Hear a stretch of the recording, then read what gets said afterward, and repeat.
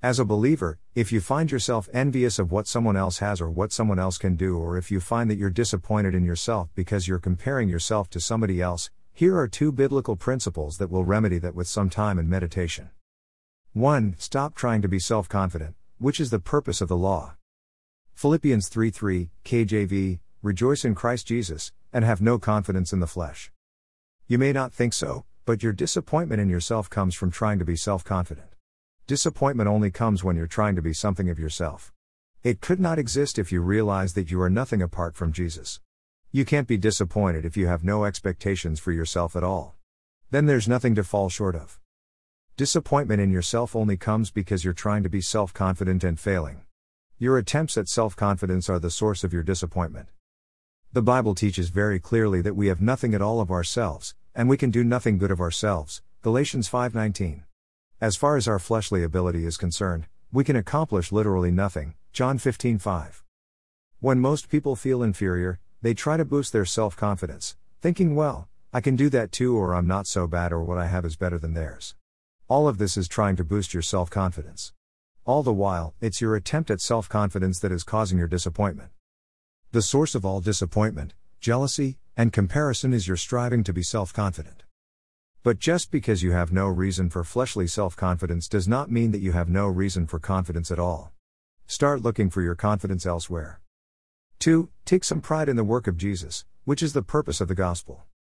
Instead of trying to be proud of something you do and constantly failing yourself, you need to throw all your confidence over on what Jesus has done in you.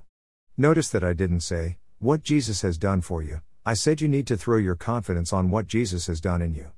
Because all the work that Jesus did at the cross was to take your old nature upon himself and recreate you like himself. 2 Pet.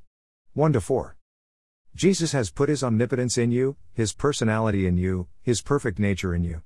And he put all these things in you because he did a good work at the cross. Now that's a work to be proud of. Everything about you now is good, perfect, and pleasing to God. Romans 12:2. Notice all the he's and his's in the previous paragraph. That's where all of our confidence needs to be. That's a confidence that can't be broken. All our confidence needs to be placed in the good things he has accomplished in us.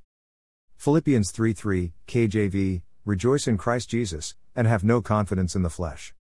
So, by no means am I saying that you don't have reason for confidence.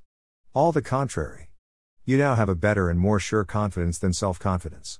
You can, and need to, take your pride and confidence in what Jesus has worked inside of you. Philemon 1:6, KJV, the acknowledging of every good thing which is in you in Christ Jesus. Here is the sum of it, there's no place for disappointment, or comparing your work with another's, when you're not relying on your work anymore. You're relying on his. One more thought. Let me leave you with this last point. What could you possibly want in somebody else anyway? You already have what Jesus has. That is utter confusion, to desire something you see in somebody else, all the while having everything you see in the risen Jesus. I present you with this choice. Would you rather have what you see in that other person? Or would you rather have what you see in the risen Jesus? I'm sure if you wanted to trade, you could work something out with God, but nobody in their right mind has ever asked him that, because what Jesus has makes everything else look shameful. So, lose the self-confidence and rejoice in the work that Jesus has done in you. It's a beautiful sight to see.